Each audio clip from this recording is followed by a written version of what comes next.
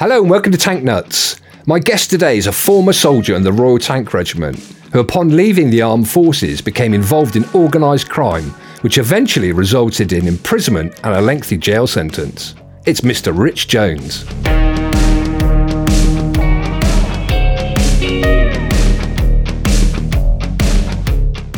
Hi Rich, how are you? Hi there, how you doing? You okay? You were smiling there. You must have heard this a million times, the sort of intro. And yeah, but yours is the best one yet. So yeah. Okay. You're so kind. Rich, we were talking a bit off air there. I haven't seen you for probably, good Lord, I don't know, 30 odd years. It's going to be close to 30 years. It's been a long time. You've got all your hair. You're so lucky. Yeah, but I look a lot older or something, don't I? And I have to say, when I first come across you, we hadn't sort of kept in touch since serving in the army, and it was one of my old army friends one day who said, I got a social media message saying, have you seen this? And it was just a link to the local Gazette, Bristol Gazette, something like that, a newspaper link with Rich Jones and all the rest of it about what happened. So you've obviously had a hell of a journey, Rich. Thanks very much for coming on here and talking about it all.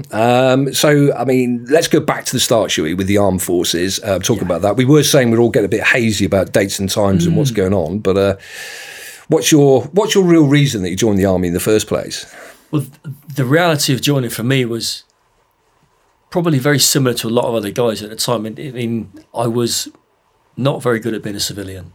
So I looked at the difficulties I was facing initially as a 17-year-old was finding a job, something that I could focus on, something I would really enjoy.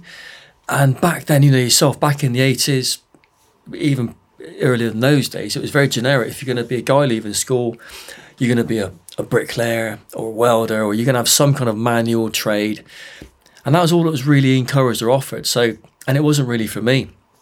So I looked at the options I had at the time, and they were very thin. My father served in the police force. He suggested I do not join the police. Quite funny when you think about later. The irony of that. I know, maybe helped in some ways of how to evade the police. I learned from a young age. He was working hard, and he'd met a new woman, if you like, in his life, and there was a lot of conflict. As me as a 17-year-old child, and I was a child in my mind, and my new stepmother as such, and we just didn't really connect in the way that we should have done, and it was becoming very unstable in the household. And to the point where I felt that I just couldn't be in there anymore. And it was no disrespect to my father. It was more of a case of I need to be out of this environment because it's not healthy.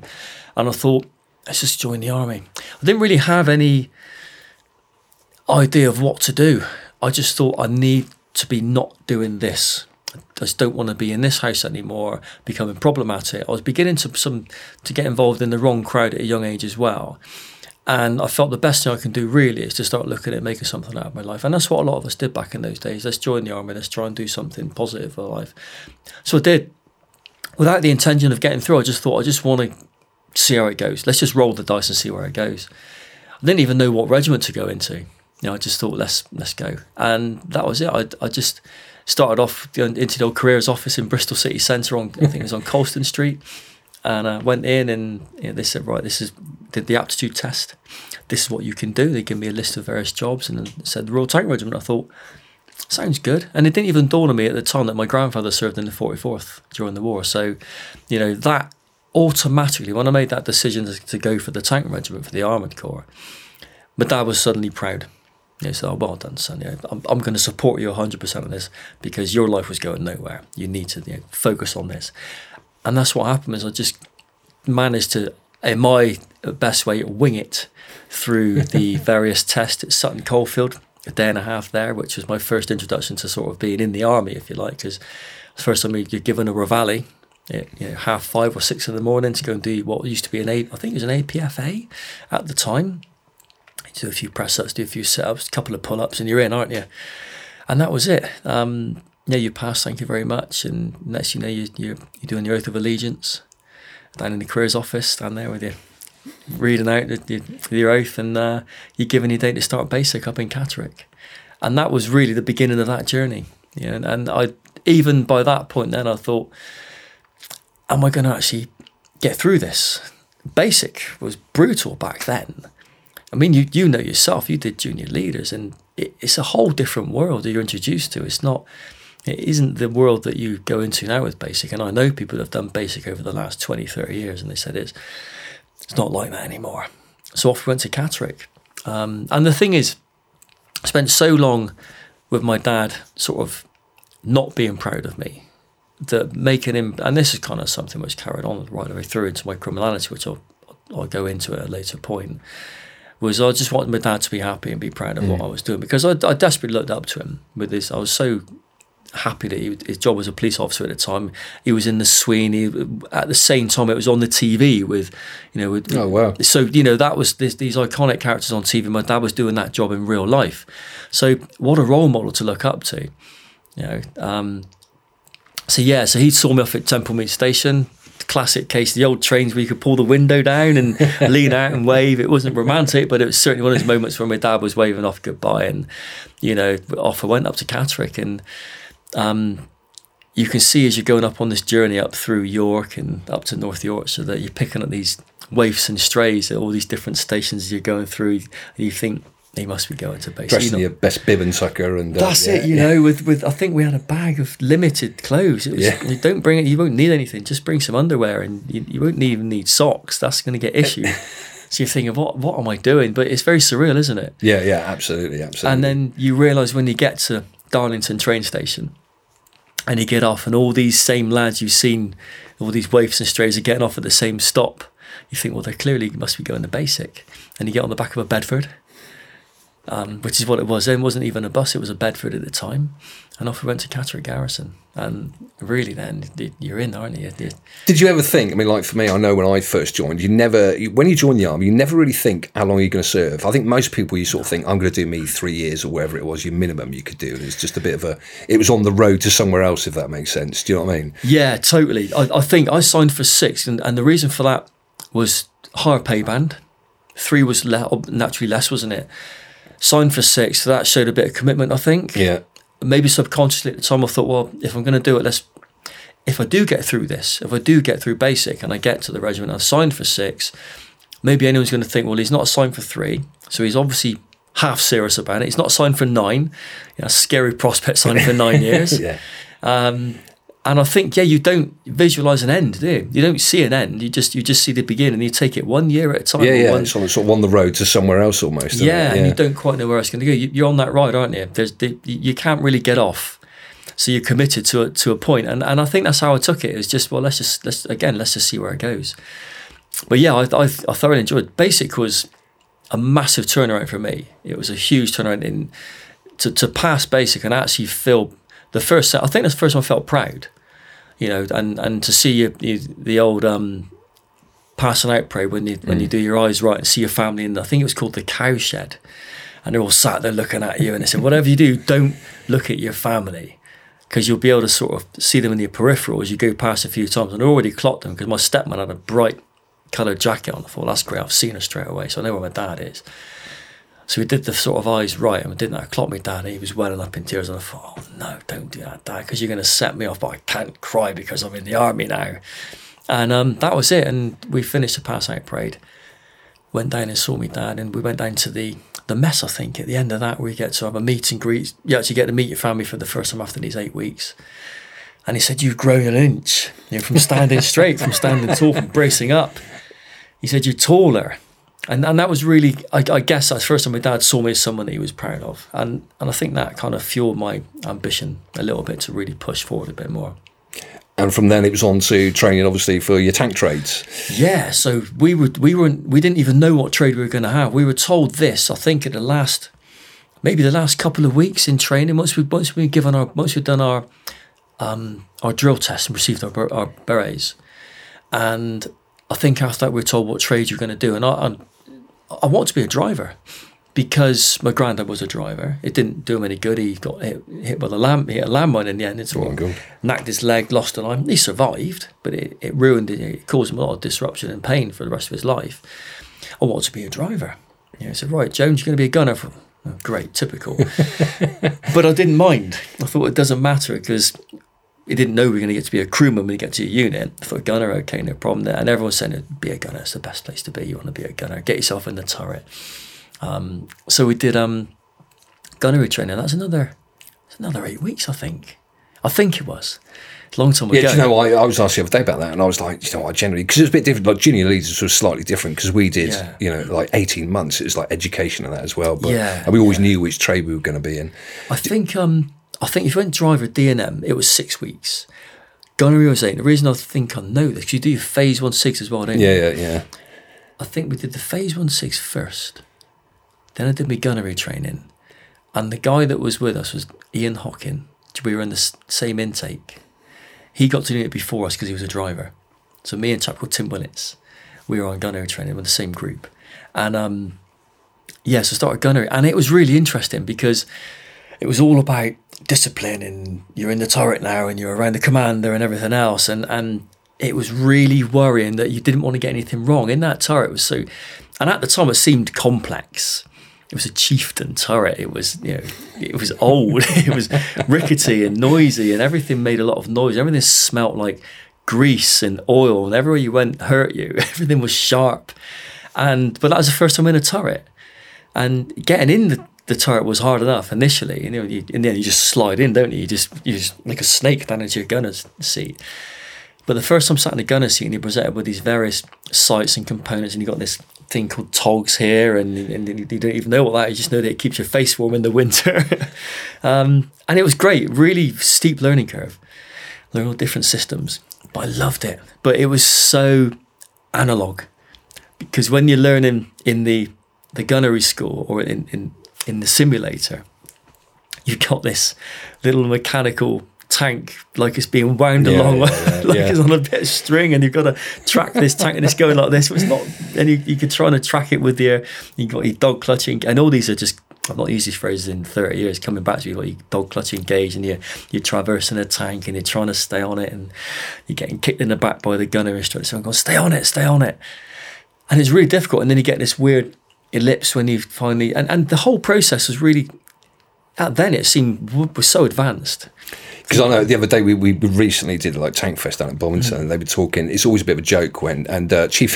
Funny enough, they do this arena show, and Chieftain wasn't on the arena show, and because it broke it down, surprise, and they were saying, "Oh, Richard, did you?" And it's this thing about Chieftain that it's really unreliable. But of course, I said that. I said, "Well, yeah, but we didn't know that. You have to appreciate that it was." I thought this is what every tank was like. I thought that every time you went out of the tank, it broke down, which is what it did with Chieftain most of the time, didn't it? But yeah, and you're right. I'll always remember vividly the first time getting into that, the gunner's seat, because you're talking about crew position. It is the worst position. It's a horrible position. It's horrible.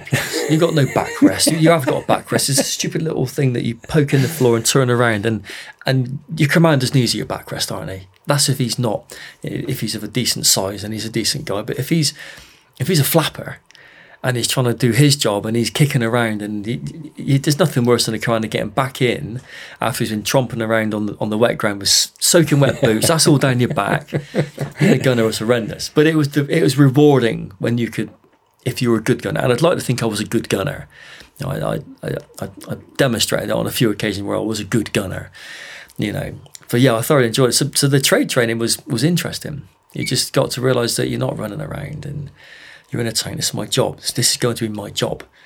And that was great. And then after that, of course, it was Third Royal Tank Regiment, of course, which I like to think was the best. Not that we're biased in any particular way. Absolutely, it was the best regiment ever. The Armoured Farmers. Armoured Farmers, can't think why we were called that. Yeah, Green Flash. Third Tank's based in Hamer, Deininghofen, wasn't it? Yeah. And again, the deployment from the flight, it was the first time being on an aeroplane, flying over from, I don't know where we flew from, probably London, I don't know, I can't remember. We landed into maybe Dusseldorf, I don't know where we landed, I can't remember.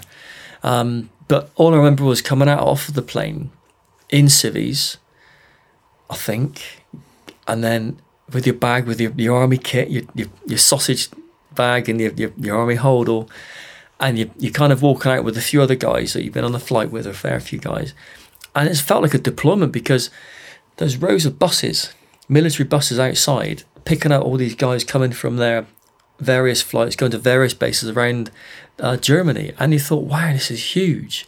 The buses weren't full, but there was a fair few guys getting on these buses, and they just all shot off in their own direction, and you're doing like a bus dropping off or off. Anyone, right? Throw out anyone, off you get. Pulled this little camp. It was the first time I saw the camp.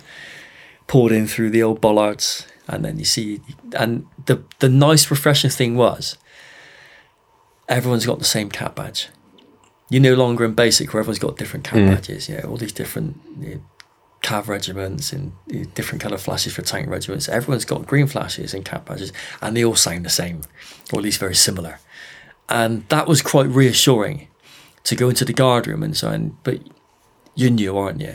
You there was a nickname that we had at the time. Yeah. I don't know if we can say that. I don't think you can actually. No, it could be misinterpreted, wouldn't exactly, it? yeah. So we had we were new in Germany. Yep. And that's when the difficulty started, I think, because you're now new and you've now got to go through these various initiations, haven't you? You've got to prove yourself to the lads, to your new family, that you can be relied on and trusted and everything else. And the usual probing is there, and people say, "Where are you from?" Bristol. Oh, yeah, someone's from Bristol. You'll know him, and you got that familiarity, which is nice, which is reassuring. But it's short lived when you get to the barracks. Did you? I always remember. I mean, of course, you're apprehensive. You're excited. You're apprehensive, and I was a little bit terrified as well, to be honest. Because especially when you get taken into your rooms now. I mean, I remember my very first. I started off in Barker Barracks in Paderborn, and I remember I was sharing a room with 4 other guys at that time. Had all been in like a fair few years, and you just felt so out of place and like you didn't know anything. And they just all seem. I mean, you look back at it now and you think at our age now, what on earth was I worried about? But then they seem terrifying, don't they? Senior troopers, isn't it? Yeah. Senior troopers. The Lance Jacks were always fine because they had so much to lose. Senior troopers just didn't care. They were your nemesis at the time, especially the ones which have been in for a few years and they like to hit the naffy bar, And that's what I found difficult, was the engaging with people which really initially just wanted to give you a hard time. Yeah. And I don't think that was down. Some of that wasn't just down to seeing how good you are as soldiers. Some of that down was just outright bullying. But that was the way that it was back then. Yeah. It's not to be condoned, but I think it kind of taught you a little bit of integrity and resilience to deal with things. But it did make the first few months quite worrying, I think. You're certainly looking around thinking, where's it coming from next? Or you just, when is someone else new going to arrive so that the heat's taken off on me? Exactly, and you're hoping for someone to arrive. And myself and Tim, we arrived at the same time, and there were 2 of us, me and Tim, we joined up together. We literally, our numbers are 1 number apart. That's how close we were when we joined. And we just said, someone new's got to arrive sooner. And I think it took around 4 months of us being the targets. But yeah, someone turned up eventually, and the sort of like it shifted slightly. And then after a year, you kind of accept it, aren't you? You got a year of being, pushed a little bit, do a couple of exercises, do ranges a little bit, do a few duties, get people to really know. When I think you get to know someone properly if you're on stag with them. Yeah. If you do a, 2 on 4 off and you're on prowler with someone, on the gate with somebody, you hope they can hold a conversation, don't you? So that's when you'll finally settle in. Do you remember your first commander? Do you remember your first crew commander? Yeah, Rosie Larkham. Was it Rosie? Yeah, Dave. I was in B Squadron. I think it was 5 Troop. 5 Troop, he was my first commander. And because when you meet these people, I mean, mine was Taff Anderson, my first ever commander, who actually later went on to be a bit of a TV star, didn't he? In that series, remember Here Come the Sheriffs? Oh, really? Yeah, he was one of these debt collectors on Here Come, which did he I go thought. To the prison service? I'm not sure. I do remember him popping up though again on this TV series, which was hilarious. But you, when you meet these people, you think, it feels like they've been in forever and they know everything as well, doesn't it? And quite terrifying characters. The wealth of knowledge they've got, and because. I think from basic, you see the rank on people's arms, and you that's the first thing you see, isn't it? That rank. Yeah. So you automatically think, right, I've got to do as this person says. I have to respect this structure in front of me. And you get a sergeant turn up, and they got the same accent, or Rosie's from down Cornwall, or anything. Well, I can't take him seriously. He doesn't sound very rough at all, but they're your boss. But I was lucky; he was really good. And if you're a good gunner, which I turned out I was, or if he's going to say you're a good gunner, then I'm fine with that. It was okay. He was a good commander. I think he was my commander. It was my driver was George Hurrell, and I think my operator was Ned Kelly. I think. Oh yeah, I remember Ned Kelly. I think he was my operator. I think good crew. Crew. It was a good crew. I think before George, I actually might have had Zippy. He was, and again, I'm not going to give what it, but these were my crew, and that's your crew. That's your new family, isn't it? When you go on exercise, these are people you're living with. You're going to be closed down with them. And we did our first FTX that year. It was cold at Ironhammer in end of '88. Pretty sure it was November '88, I think. And that was cold. I mean, I just took it for a norm though. I didn't think that it was going to be cold or hot. I just thought, this is exercise. This is what it's like in the army. And I remember being on guard, and I was totally random. I was just on a pair of combats, and I was freezing. And they said, "You haven't got a parka?" I said, "What's a parka?" I put this on. I thought, "Oh, this is so nice." Oh, you can have these things. People walk around in German sleeping bags where you can just like have them as a jacket and then undo the slide at the bottom. So, yeah, good crew. They were a decent crew. Enjoyed it.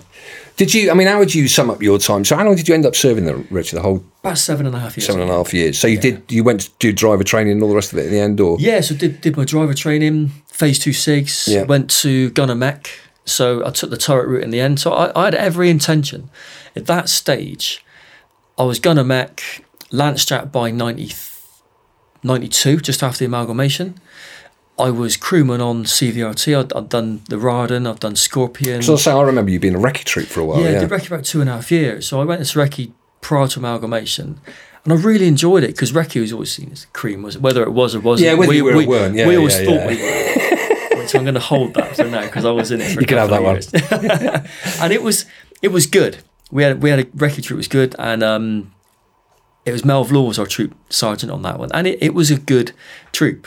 There were a lot of good lads in there, and even when we amalgamated, the amalgamation was a good troop, and so I had a really decent amount of tank qualifications, CVRT, Charlie, crewman on all of them, Gunner Mech on all of them, and I thought, right, I'm going to do this, and at that point we were giving us this incentive, weren't we, where we were being paid money. That's right. If we stayed in, I think it was 5 years. Something like that, yeah. You got 1,500 quid. I thought, well, that's a couple of grand. I thought, I'm sticking around. This is great. You get some more later on.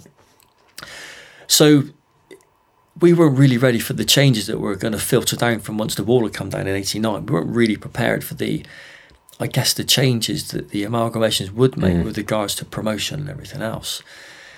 We'd done Northern Ireland in 1990, which was, I enjoyed it because it was a job we were paid to do rather than sitting around being bored. We did the UN in '93 of the Cyprus, which, right, granted it was 6 months getting drunk, but it was still a job to be paid, wasn't it? And when that finished in '93, early '94, got back and went on block leave, met someone on leave, and you do, don't you? You meet someone on leave, and this is the one for me, and you try and run a relationship, and it doesn't work because you're queuing up to the phone and you can't put any 5 Deutschmarks in, and you have 5 minutes conversation. That's your relationship for a month until you go and do a weekend millionaire and spend all your money on one weekend, go back, say hello, and come back again, and you skim for 28 days. So I met this girl, and I thought, you know what, I can't keep having this distance relationship, and plus, it's not working in the regiment anymore. The promotion, we've been told it was going to be a bit of a delay before you get your second stripe, and it really wanted to be second stripe. I've been at Lance Jack for 3, and I thought, well, it nice to have some sort of idea when I'm going to get my next promotion. So just don't know when it's going to happen. It's going to be a while. So I've looked at a few things, and I thought, and I started to experiment with drugs a little bit whilst on leave. Nothing significant, but all my friends were really, while I was away in Cyprus, I think, over that 6 month period from, say, the beginning of '93 until the end of '94, whilst we were training, they'd all started to get involved in things which I wasn't really committed to or understood. I never really fitted in with what was going on. Yeah, and what I noticed when I came back from Cyprus was they were all going out partying and taking various drugs, and I thought, I can't really do this because I'm serving and drugs testing and everything else. It's not really going to be... Because I was going to say, I always remember, like, there was a strong drink mentality. I mean, I always... It's probably why... I mean, I really don't drink now. I have the occasional glass of wine of that. And I always say to my other half that she says, well, you really don't drink at all. I said, well, do you know what? I think probably because I've had more than my fair share in the younger life, because it was massive, wasn't it? And it's so every night, Squadron well, bars and all that sort of thing. And then every weekend, obviously, single guys, you go out and party and all the rest of us. I said, but I have to say, Rich, I never ever once, like the drugs thing, it never really, you know, I do recall there was a few, you know, took the occasional joint or something, but never drugs as per se. No, it was strange because when I got introduced into smoking a bit of pot every now and again, and because I didn't smoke, I've never smoked, so smoking pot was really weird for me because I don't really have that need to that hand to mouth action where cigarette smoking is kind of like that. But once someone on this kind of like an underground network of people within the regiment who participated and dabbled, and once people realise that you might be inclined, they start coming out of the woodwork. And you see these secret circles, and they always exist. And this is part of what I do now, is trying to prevent this. And again, we'll go into that later on. But I certainly found there were more people than you would have thought in dabbling in things, which you would be surprised. And it was more often than you would think as well. And I thought, I don't want to lose a career or be discharged because of this behaviour, because it would then destroy everything I've done. And this whole thing about my dad being proud of me was still held in very high esteem. I didn't really want to let him down. So I thought, I'm going to get out. I'll get out, because all these different things happened at the same time. Girlfriend, promotion. Cyprus was great. Germany wasn't so great. It was raining. Cyprus was hot. I thought, I don't know. Maybe it's not for me anymore. I wasn't feeling it. So I sign off. That's it. So I did. I signed off in '94 with a host of other people. There's so many signing off after Cyprus. I mean, a lot of big names, a lot of good characters, a lot of Lance Jacks. We said, look, just trying to move on. And it was then a case of what to do. What am I going to do with my life? I'm not going to be a builder, because this whole thing about manual trade back then didn't make any difference then. Why would it be wise now? So I looked at my options, and one of the guys leaving with me, we'd been in a similar sort of time. I don't think he got himself promoted, or he may have done. We got given to go down to the, what's it called, a careers office, the library. I think there was some room we went into, and we'd literally, they would punch in your military details. This big archaic computers about the size of this room. Just sort of like resettlement type thing or something. It was kind of like someone had just kind of like said, yeah, there you go. And it would print out on an old printing paper. Yeah. They'll laminate it down the side, and you tear it off, and it would have a list of all the things you could potentially do. It would translate your military qualification to that. Right, okay, this is your budget. So you've been in this long, you've this what your career is, you've been promoted, blah blah. I think my budget was $3,000, maybe $3,500. I'm not completely sure. And you'd look through this list and think, right, what am I going to do with the rest of my life? And it's like, you think you've got to make a decision now, or felt like I had to make a decision there and then. Flick through it, and I said, this ages flick through it, and I said, close protection. I went, what's that? And I said, security, bodyguard work. I thought, that sounds interesting. And then it sounded more interesting because the film with Kev Costner and Whitney Houston was out at the same time, and that was getting a lot of high realistic reviews. I'm sure, yeah. I know, yeah. And I thought, maybe that sounds good. And it seemed like the logical thing to do from the army. It's same sort of mindset, same kind of ticking all the same boxes. Military training is going to be a must for that anyway, all the weapons training and everything else. I thought, I'm going to do that. I'm going to be a bodyguard. And that's the mentality I carried, was this ridiculous notion that this is going to be great, which it would have been. So we signed up for this course, me and this other chap, and I think within a few months we were put on this course in beginning of April '95. I was due to get out around about August '95, so a few months before we got out, off to Maidstone in the UK. So we went to the. I think the money was transferred into our bank accounts. In fact, I know it was. We had to go and draw the money out of the account in Fally. I thought, they've actually given us the money. How stupid is that? What are they thinking? So me and this lad went down to the bank, and we actually made on the exchange rate, I think, because the course was going to cost X amount. And they trusted us to draw the money out of our account in Germany, to change it into English from Deutschmarks, because it's still Deutschmarks then. Take this money back to England and then pay for the course, as you arrive. And the money made it. Most of it did. It got there in one piece. Pay for the course. It was a month in a hotel, training with ex-SBS. And it was an amazing course. It was brilliant. It was so up there.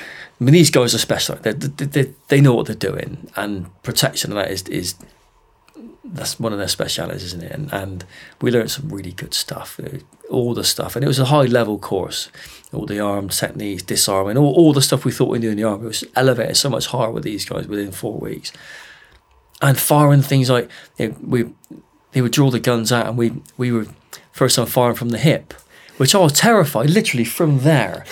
Because when you pull your gun, you want to get around us straight. And we're actually on the range, and I was shooting. I thought, is this going to go through my jacket? It's going to go through my side. If I don't do it right, and you're literally shooting, and you say from meters of one of the cameras away, and you're shooting that close, and as you're seeing the holes punching in the target, and as you're adjusting your body, you see them getting further and further on target. And it was great because we're doing things which seemed really unorthodox. Really good course. Didn't help for adding to my unnatural level of confidence and this sense of like, I'm amazing. I've been in the army, now look at me, and it almost makes you arrogant. And I won't say arrogant. I wouldn't say felt arrogant, but it did make you seem arrogant, or at least feel like you're better than everyone else. So anyway, did this course, passed, not a problem. Everyone through, all guys passed, the other that I was with passed, and you go back to your unit, and you kind of whittle away. And at the time, I got back in mid-May 95. Our guys had gone on to OPFOR over to Canada. So there's no one there. It was empty. We had the rear party, and that was it. And what's the rear party? 100 guys maybe? If that, maybe 50. Staggering on, that's all they're doing, isn't it? And there was no one left there that I really knew. All the guys apart from a few of the guys who were also getting out, I thought there was no send-off. It was kind of like you're just going to disappear. And it kind of made me feel a bit detached from the whole experience, because I thought when you leave and you want to say goodbye to your mates, your family, and I didn't get that. I didn't get that chance to say goodbye because no one was there. Everyone would have gone. And it was quite sort of like, I wouldn't say a letdown, but it's thought, well, this kind of fizzled out. It just died. The army then just thought, that's it, I'm walking away. It wasn't like you're leaving something you want to remember. There was no big, goodbye, Jonah. Or I can't even give my nickname. That's not even politically correct anymore. I can't give my real nickname. I got to call myself Jonah. And there was none of that send-off. So I didn't have that sense of leaving something I'd missed. Yeah. So, so left in, and I sort of spoke to, and it was Dave Larkin was our RSM at the time. And I just lost my uncle, or about a month or so before, 2 months before that. And the loss had hit my mum quite hard, and all the family. And I kind of a bit cheeky. I kind of used it as a bit of an excuse. And I went to see Dave, and I said, look, I've signed off. I'm not due to go. My disembarkation leave or my termination leave is going to be so much. I've got so much leave left. I can apply for this, and all things said and done, I could probably shoot off around about the end of June, and then do 6 or 7 weeks, hand my ID in end of August to do your last month, and then you get your last payment end of September. I said, is there anything stopping me from going now? I said, look, we want to get back. My mum's having a bad time. She wasn't having that bad a time. I just kind of like played on us like a little bit. He said, well, you're not doing any good here, are you? And he said, yeah, you must get on your way. Just get yourself sorted out and get yourself out. Have some extended leave and go back. Which is really nice. But it kind of, I'm not going to blame him for this, but it didn't help, because I then got back home, I think like the end of May. So I then had something like 3 months, nearly 4 months of being paid by the army. So I started, right, okay, so I'm technically still in the job. I don't have to get a job. So my mum at the time said, well, her member of her family, long story, they owned a building, and from this building there were some people doing door work. They ran a door firm that were doing door supervisor work. So well, you'll get on that easily with your qualifications in CP. You'll get a job on the doors, no problem. So I did. I went and sort of got a job working doors Thursday, Friday, Saturdays, cash in hand. It wasn't much. It was like probably 15 quid a night. This was around Bristol way. Yeah. I was on a bar called the Frog and Toad off Park Street at the time. Sounds nice. Yeah, I know. It was it was a brand new bar. It was okay. And so I was doing a bit of door work, which was fine. Didn't need the money really, because I was getting paid from the army. And then my dad at the time, he's just left the police force, and he was set up a job with friends of his, ex-police, ex-special forces, doing surveillance. And they said, we might need someone to help us out. We need someone young and fit who can be our They seemed all old duffers then, but they weren't. They're all, I'm older than he is my now. age, is what you're saying, yeah. He was younger than I am now then. And they said, we need someone to do like a foot follow, because we're not going to start running around chasing people down. So you're interested? I said, well, I'd love to do that. Yeah, it'd be great. So we do give you some surveillance work every now and again. We'll pay you cash for now, because obviously we appreciate that you're still being paid from the army. And, I said, that's great. So I thought, well, this is brilliant. I'm getting paid for surveillance, doing some door work, and still getting paid by the army. So I didn't have to take things too seriously. And I sort of kind of drifted for this for about a month or so. I'd not moved in with my girlfriend at the time. The only thing I wasn't really ready for was when I was doing the door work, I was getting quite frustrated, and I was starting to take drugs. I was starting to take amphetamine, because I think it was a case of everyone else was. And what I noticed was that it seemed to be the done thing of everyone that I knew. So I was taking this on the Friday and Saturday night. And it didn't really dawn on me about it being wrong. I felt like, well, everyone else is doing it. It can't be that bad. Where's the harm? I've been in worse positions. So I started to engage in taking drugs, which is at the moment neither here nor there. So the door work I was doing was beginning to...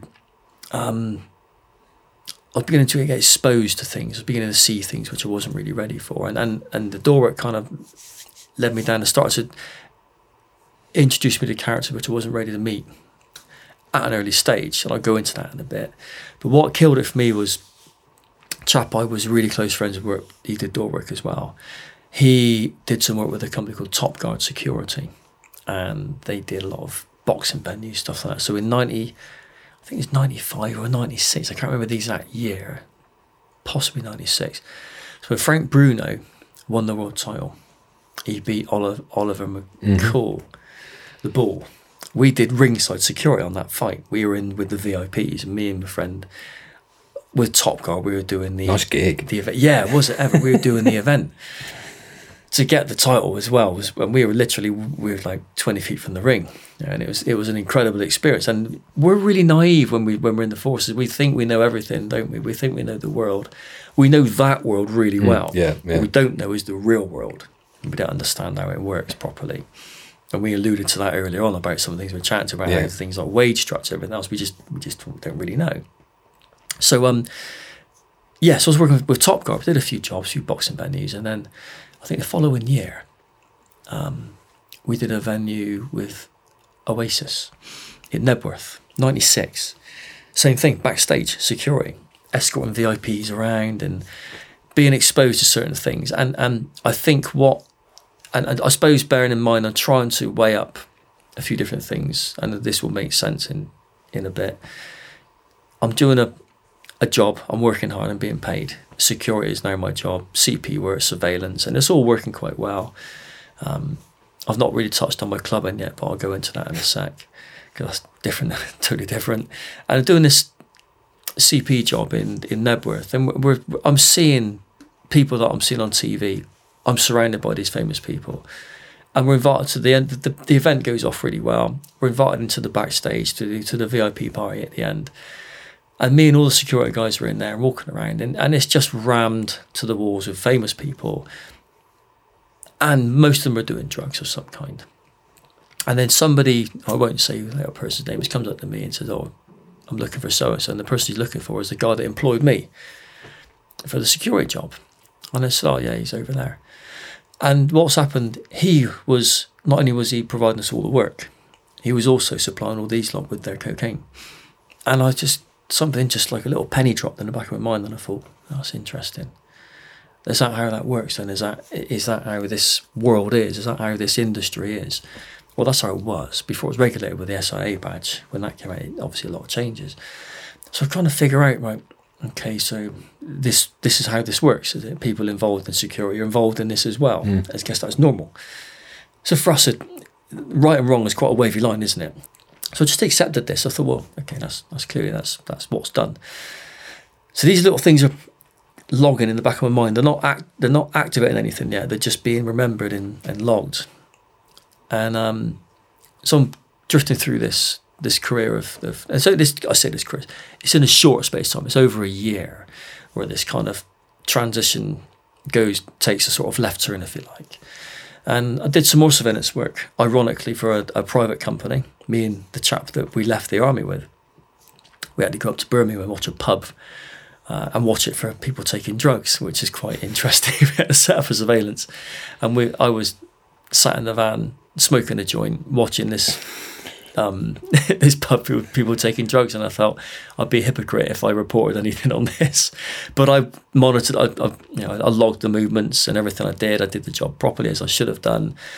Went back, reported the findings to this private company, and submitted my invoice as you would do. And the invoice wasn't forthcoming, or the payment wasn't forthcoming. So I went down to the office. I said, look, this is overdue. I need paying. I've got bills to pay. Because I'm living literally day by day. My existence is difficult. My money management is horrendous. I'm literally dependent on that wage to pay my bills. I'm now living in a small flat, which was run by Hague Homes. Funny enough, my grandparents lived with them, and they had these brand new flats in Bristol on Bath Road, which were really good. Old Victorian houses. I had a lovely little house or a little flat. It was cheap, but I was behind on the rent, or I was going to be behind on the rent. I didn't understand the complexities of how much time you got. If you're a little bit late, you can play with a little bit. I just panicked, thinking I got to get the rent paid. So I went down to this chap. I said, the invoice is overdue. If you got payment, he said, well, you didn't really get a result, so we're not going to pay you. I said, how does that work? He said, no, I'm not going to pay you. You didn't get a result. I said, you can't force someone to do something. I can't use entrapment. That's illegal. He said, but you didn't get what I needed. I said, well, you wouldn't pay me. I could have sat there for 36 hours and then you'd have had a much larger bill and still guarantee nothing.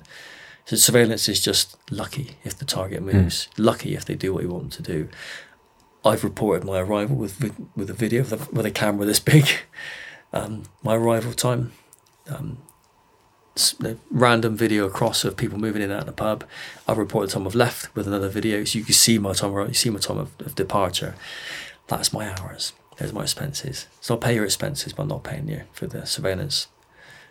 So naturally, I was quite upset because it was due. It wasn't a huge amount. It was about £128. I don't know where that came from. It's £128. I had to pay the guy with me 30, 40 quid for his time. And then my money and the fuel and everything else. And he wasn't going to pay. He's going to pay like 50 quid. I thought, that's not enough. I need more than that because I got to pay my rent. So I took the check, and then I was very upset. I didn't kick off, although I did. I went around the whole office kicking and punching doors through and everything else, creating a right havoc.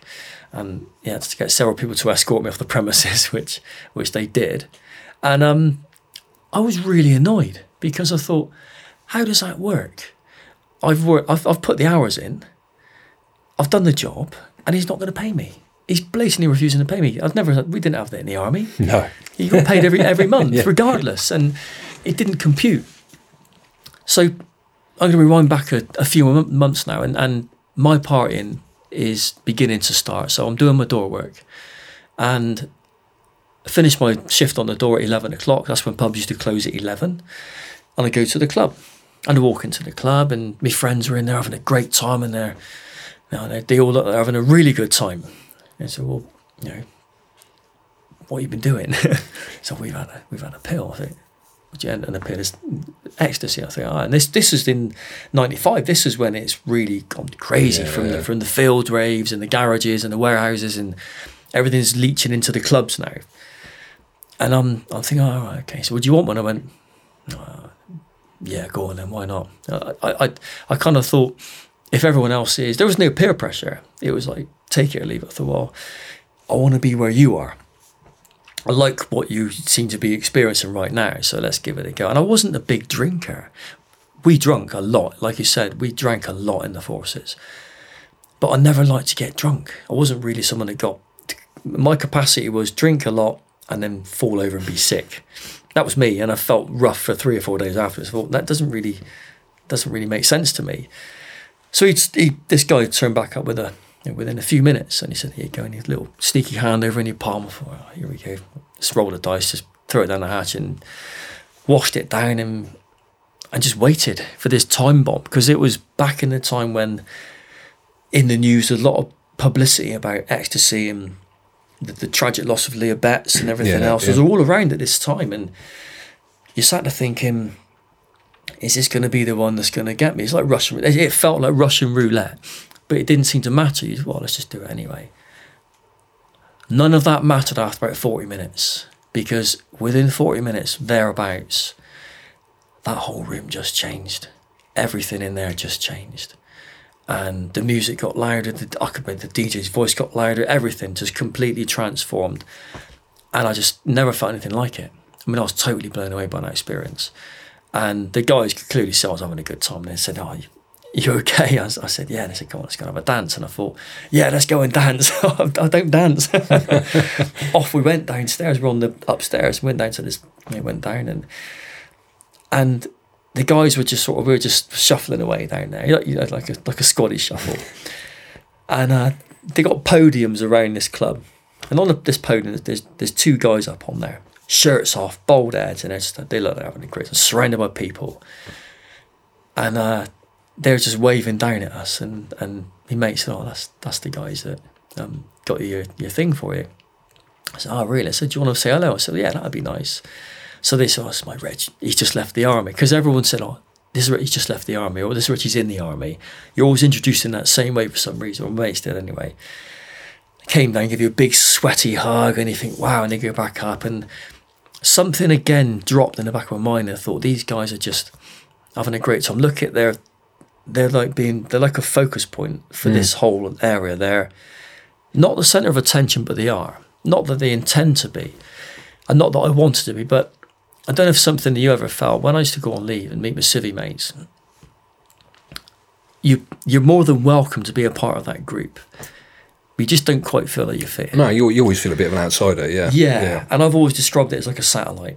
You're kind of like this person that just appears for a couple of weeks at a time every now and again. And plenty of money to spend because you haven't spent any, and yeah. Yeah, do you know what I mean? And you're seen to be, and some of the people gravitate towards you because of that. They'll think, oh, this guy's a bit flash with the cash. Yeah, let's have a drink. Come on, lads.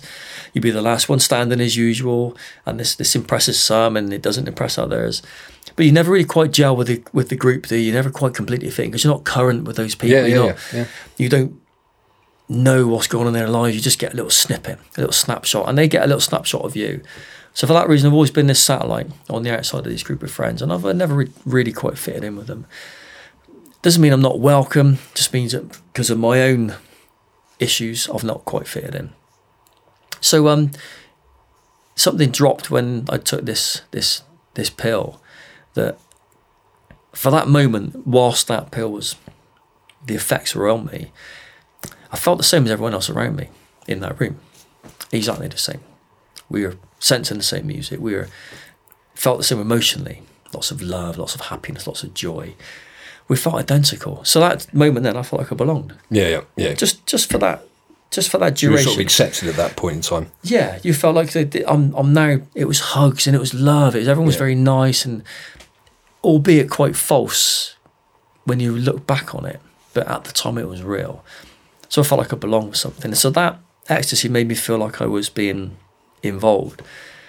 So it kind of started to take a bit of a turn when my legitimate jobs were refusing to pay me money. I was looking at my options about how do I pay the bills? How do I earn money? So at the time, there was one of the guys, we had a group of 5 of us. 4 of these guys were civvies and it was me. And one of the guys that was training with that left with me, he was living in London. He'd come back on the odd weekend and he'd have a weekend out with us. And one of the guys would go and get our drugs for us prior to us going out.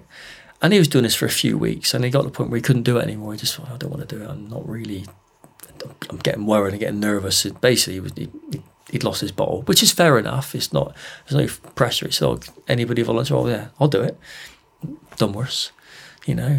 We've lived through worse, and we've experienced worse. And I've got this stupid level of confidence from the army and the training with the SBS. Well, yeah, that's easy. It's only a few pills. So I went and met this guy and picked up, I think it was like 5 E's, and he said that'll be 40 quid. I was like, that's £8 each. Yeah, they're only £8 if you buy them in bulk. And I thought, oh, right, okay. So he said, make sure you sell them for a tenner, mind. That's what they go for. So I thought, oh, yeah, okay. So I made a towel. I got one for nothing. I only got a couple of quid to spend. So all of a sudden, this thing, I thought, all right, that's how I can make some money. So this is how it started. We were buying 5 pills. Did you at any stage, I mean, obviously from what you said, Rich, your dad was a huge influence all the way through the army. At what point were you did you not have that sort of, good angel, bad angel saying that, what would Dad think of all this? It was always there. It was always there. And this was the most difficult dilemma that I always faced from day one, was if I venture down this route, if I step onto this path and I start walking down this path, I run the risk of losing all that sort of support from my family, support from people that love me, people that have... My dad was not annoyed, he was disappointed I'd left the army anyway. Although he was quite glad I'd gone to the same kind of career as him, he was disappointed that I'd left, but he understood my reasons for leaving. And I thought, if he finds out this is what I'm doing, and bear in mind, I'd be going out on weekends on, let's say Friday and Saturdays, getting absolutely wasted, and I'll be going to work on the Monday feeling quite rough, working with my dad. There's nothing worse than turning up on a surveillance plot. Oh, I'm sure from his past life was pretty aware of what you were up to even at that stage. Well, yeah, I would never perceive him to be stupid. I think he would just think, as long as he holds it together, let's go from that. So, it was hard. It was hard trying to live a lie. And that's when I started to live a lie from day one. It was like a double life. So, it was difficult. It was really difficult. But this progression kind of moved forward, and I found that the more I was relying on going to clubbing to earn some money, the less capable I was of doing the surveillance, because I was beginning to have to, if I'm to make the money to survive, I've got to go out on a Thursday night, a Friday night and a Saturday night just to stand a chance to generate enough money just to pay the bills, just to get close. It wasn't lucrative, it was a way of life, because my consumption rate of ecstasy was low. I wouldn't be eating a light sweets like some people would. It'd be one a night. Still a lot for some, still a lot anyway. But I'd have to sell quite a few. If I'm only making £2 on each one, that's a lot to sell to pay your rent and your food and the petrol for your car and everything else. Yeah. You've got to sell a few. So I'm starting to think, well, this isn't working. So at the time, in this flat I was living in, my neighbours, I was on the top floor, my neighbours had decided to move out probably because I was quite noisy. And I feel really bad because they were really nice people. And when they moved out, it just left me in these one of 6 Victorian flats, and I was the only occupant there. So I rang up my mate in London. I said, "All right, mate, so they've moved out downstairs. You want to get yourself down here? There's a flat going." Yeah, all right, no worries, Jonah. I'll come and have a look, because he'd stayed at mine anyway on weekends, and it made sense. He could, if he needed to, he could commute to London and work, because he was doing a residential security job. He could commute and do some work there anyway. So he came down. He moved in the flat below me, and so that was kind of like a bit bad, really, because there's then 2 of us in there, 4 empty flats, and I think some months later we spent a few months just ticking over, and nothing really major, nothing significant, nothing really changed. It was just ticking over. I was doing a bit of surveillance, where I was doing a bit of door work. I jacked the door work in after several months, and I was doing a few bits here and there to try and pull some money in, and as well as selling a few pills. And I was trying to sell maybe a little bit of cannabis, and it just starting out, just trying to probe in, where do I fit in, which route am I going to take. And then we, by pure chance, stumbled across another guy we served with. I won't say his name, you'd know him. And he was from Bristol as well. So what are you doing with yourself? So I got a job up in the co-op, and a manager. You're giving you a manager's job? That's weird. He said, yeah, no problem. If you have any food, give me a shout. So, yeah, we're starving down here. Can't afford food. So we would I had my van at the time, and we'd drive up to the back of this co-op in this area that he lived in, and he cracked the back doors open. He started chucking out freezer meals and microwave meals. And we'd literally fill the van up with food, go back. And I said, "Hey, mate, why didn't you come and live down with us? We got this, there's some flats free here." So he applied. Within about a week, 2 weeks, he was living next door to the guy downstairs. I thought, that's great. So we've got 3 of us in there now. It's like being back in Hamer or Fally. All of a sudden, we've got a barracks again, haven't we? We're back in the block. So he moves then. He gets sacked from his job on the cop after a few months. I can't think why. I wonder why. Stock taking was down. So each time I got new jobs, I said, well, look, why didn't you team up with me? We could just do it. Let's work together. Military. So he said, yeah, I'd love to, because he was going out with us on weekends at that stage anyway. So we did. We started to get involved in that. And so by then, the work for me with security, that's gone. That's gone. It's completely, we're now looking into moving in sort of like early 96, 97. I'm still pretending I'm doing security here and there for people who don't know for my income. I still see that. But the reality was, I think I was suffering with depression at that stage anyway, but I don't think it was obvious. But there were certainly down days, but that's part of what we deal with at the time, isn't it? Most of it was going out clubbing and partying. So we started to live this new lifestyle. And it was, I'd say, probably unhinged. Because all of a sudden we had 3 ex-squaddies living in these flats, literally within a stone throw to each other. Like literally, like you're there. Like you're living in the block, but with no rules. With lots of drug taking and lots of parties. And it was like, I can't condone it, but it was, at the time, it was just crazy. And it was good. We felt it was good. In reflection, it was horrendous. But back then, this is just amazing. And we began to sort of, the lifestyle shifted then from life in the army. And to be only out, I've only been out for less than a year. That's still relatively new out. The other guys have been out, the guy that had been sat in the court had been out even less. He'd been out for a few months. For him, it was still quite new. So we were really trying to, it was the blind leading the blind. And we had no idea which route, we didn't know where it was going to go. Like I said, when you join up, we didn't know where it was going to go. Direction, yeah. We were just following our noses. Let's see where it goes. And we just sort of like remained in this like stagnant pool for a little while. It's about 3 years where we just kind of operated, living just within our means, just barely within our means. Me and this girl were partners in the clubs. We'd got the club we were going to, we kind of really set it up in a way that we could get away as much as we could. We had various members of staff on side, because what we found was the more people that were under the influence of drugs were less likely to cause problems through being drunk and disorderly. So we found that door staff were quite happy with what was going on because their job was easier and everyone was paid in kind. We had managers, DJs, lighting jocks, bar staff. It would cost me about 7 or 8 pills by giving each one of these people one of these pills as a thank you for their involvement in what we're doing, which meant we could drink as much free beer as we could get off over the bar because the bar staff were covered. We never paid for drinks. So that's your money back straight away. We had what music we wanted because the DJ was on side. We had security covered because the doormen were on side. We had the manager on board. He'd bring our stuff in for us. So we didn't have to worry about going past the door staff because it was already in the club. And it was, at the time, it was great. It was just, we literally danced and partied for 3 years. And I don't know, some of the parties were crazy. I thought we'd seen some nuttiness stuff back in the barracks. The stuff that went on, it was next level stuff. It was stupid. So we kind of kept going this route, and we kind of kept going this way until about the back end, or I say mid-98, things started to change slightly. Myself and my partner in crime had a difference of opinion about how things should be run. And he felt that it was good to spend all the money and not pay the bills, i.e. the people you owe the money to. I felt that if you get in for longevity, it's probably quite wise to pay your supplier. Occasionally, yeah. Occasionally, because then you can get some more goods and keep going.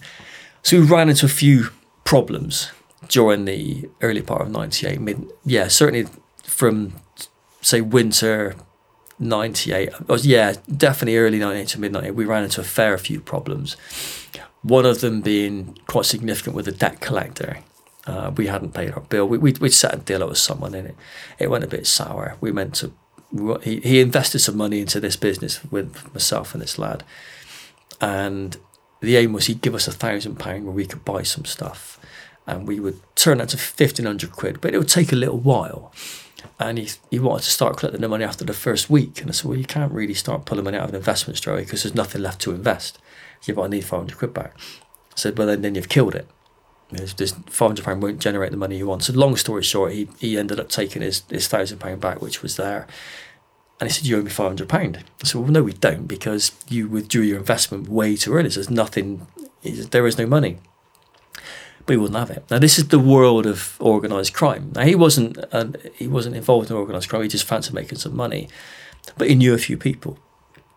But there's this character his name had been banded around the clubs and the bars. He'd never done Dora, but he was always known because he was extremely handy. You wouldn't want to get on the wrong side with him.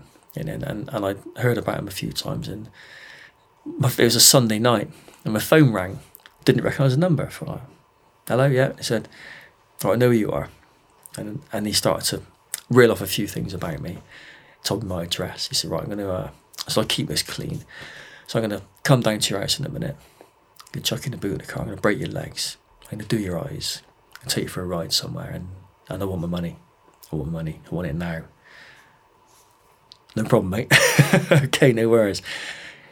I spoke to the lad. I said, mate, we're right in it. I said, I've just had so-and-so on the phone and he's not happy. He said, what's he ringing us for? So we owe £500 because that idiot pulled out the investment. He said, we're not going to pay it. I said, we are going to pay it because he's going to come down here and put me in the boot of the car and break my legs. I said, we aren't paying it. We will deal with it afterwards. So he was like kind of, well, all right, fair enough. So we had money there from our takings from that weekend. It was someone else's money, but well, let's pay the one that's shouting the loudest in a minute.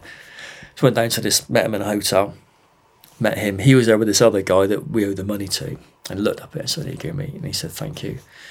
And debt was paid, that was it. Wasn't happy with it, but that was kind of the first time I thought, oh, this is different. So this does happen. People do get proper threats, and these people do carry it out. So me and my business partner decided that we would probably best split, because he was willing to accept me getting kidnapped and beaten over £500 and him not, because money was lent to me, but he was the one that was spending it. So we ended up separating and going our separate ways.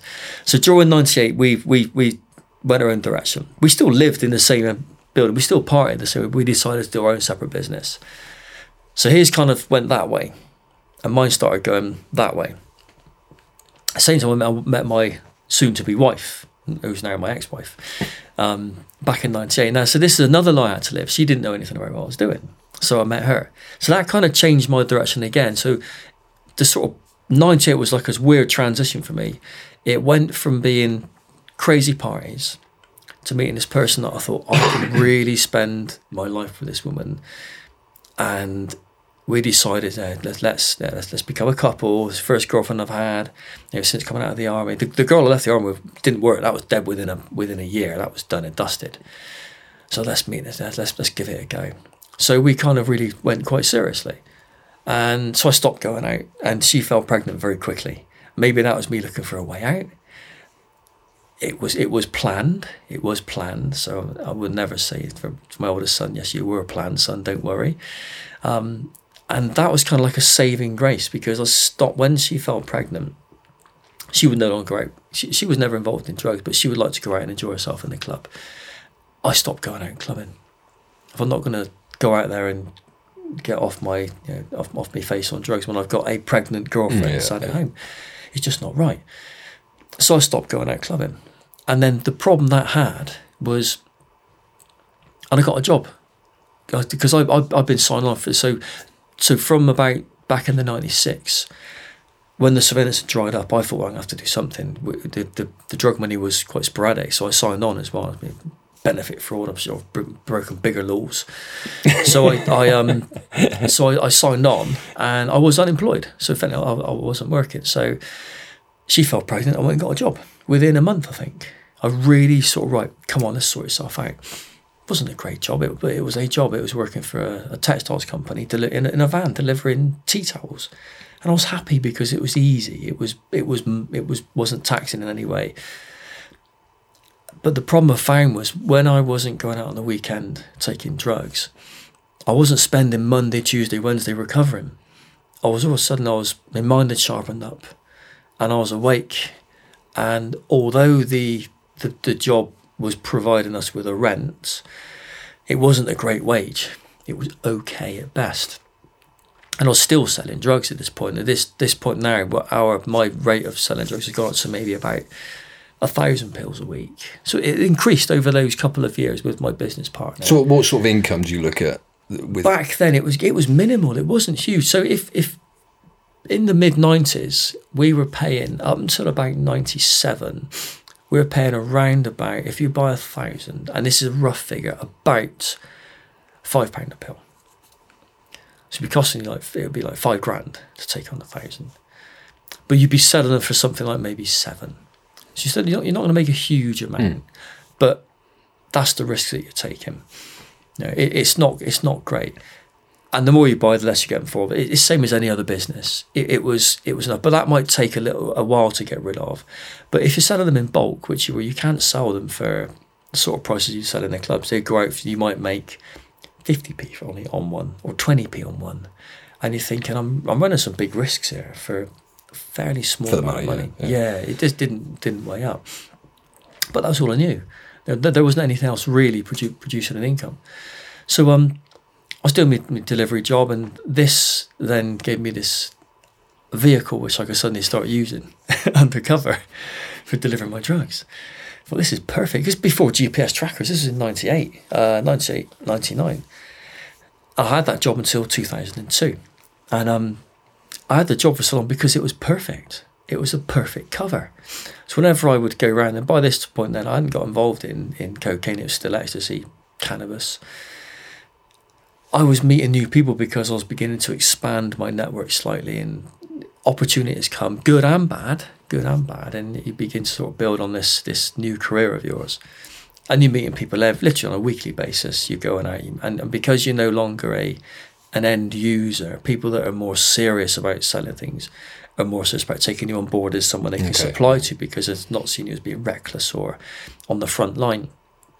So your supplies your options are beginning to open a little bit, because I was good at making sure I paid my bills. And even though there might have been times when I would have been late, it wouldn't have been down to my mistakes, it would have been down to other people, which is my responsibility. Business began to sort of increase, but it wasn't gradual. It was very, very wavy up and down.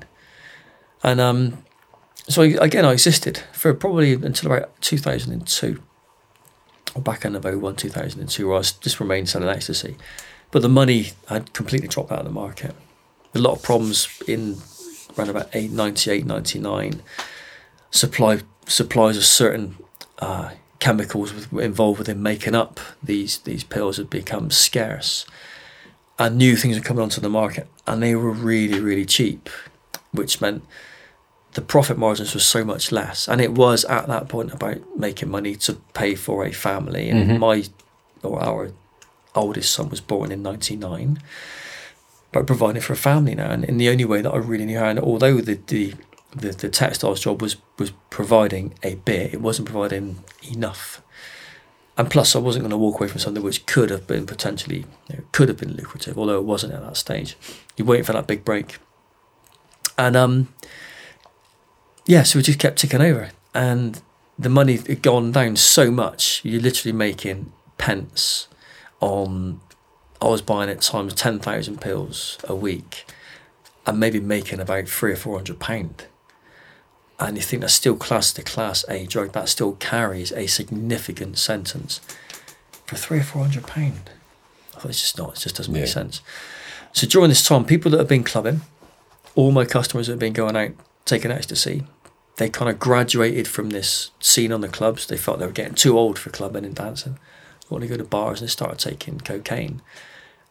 And I was never interested in selling cocaine, because I thought, I knew people selling it and they're always having problems, they're always having headaches, they're always chasing people around for money all the time, because they're selling small amounts like grams to people, and it seemed like a huge amount of legwork. I've been around when they bought an ounce of the stuff and they're weighing it up into individual deals, and I thought, that's like a lot of hard work. Then again, counting 10,000 pills is quite hard work as well. It's a lot. So I thought, I don't want to be doing that. So I thought to myself, I speak to the guy that I used to buy my pills from. He was already then at that point selling cocaine. And I said, look, mate, I've had enough of selling pills. I want to get involved in this, but I don't want to do the bits. I said, you ever thought about your stuff you're getting, do you remanufacture it? Do you repress it? Do you adulterate it? To use the correct term for people who don't understand that. He said, no. I said, well, why don't we? Let's do it properly.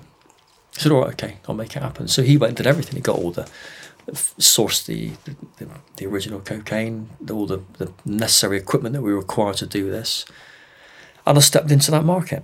That one night, it was me, him, another chap who'd been doing this for a while, and he showed us how to reprocess this to make the magic of 1 into 3, where you can increase your margins. You down-price things significantly to reflect the quality, but you still make more because you've got more there to work with.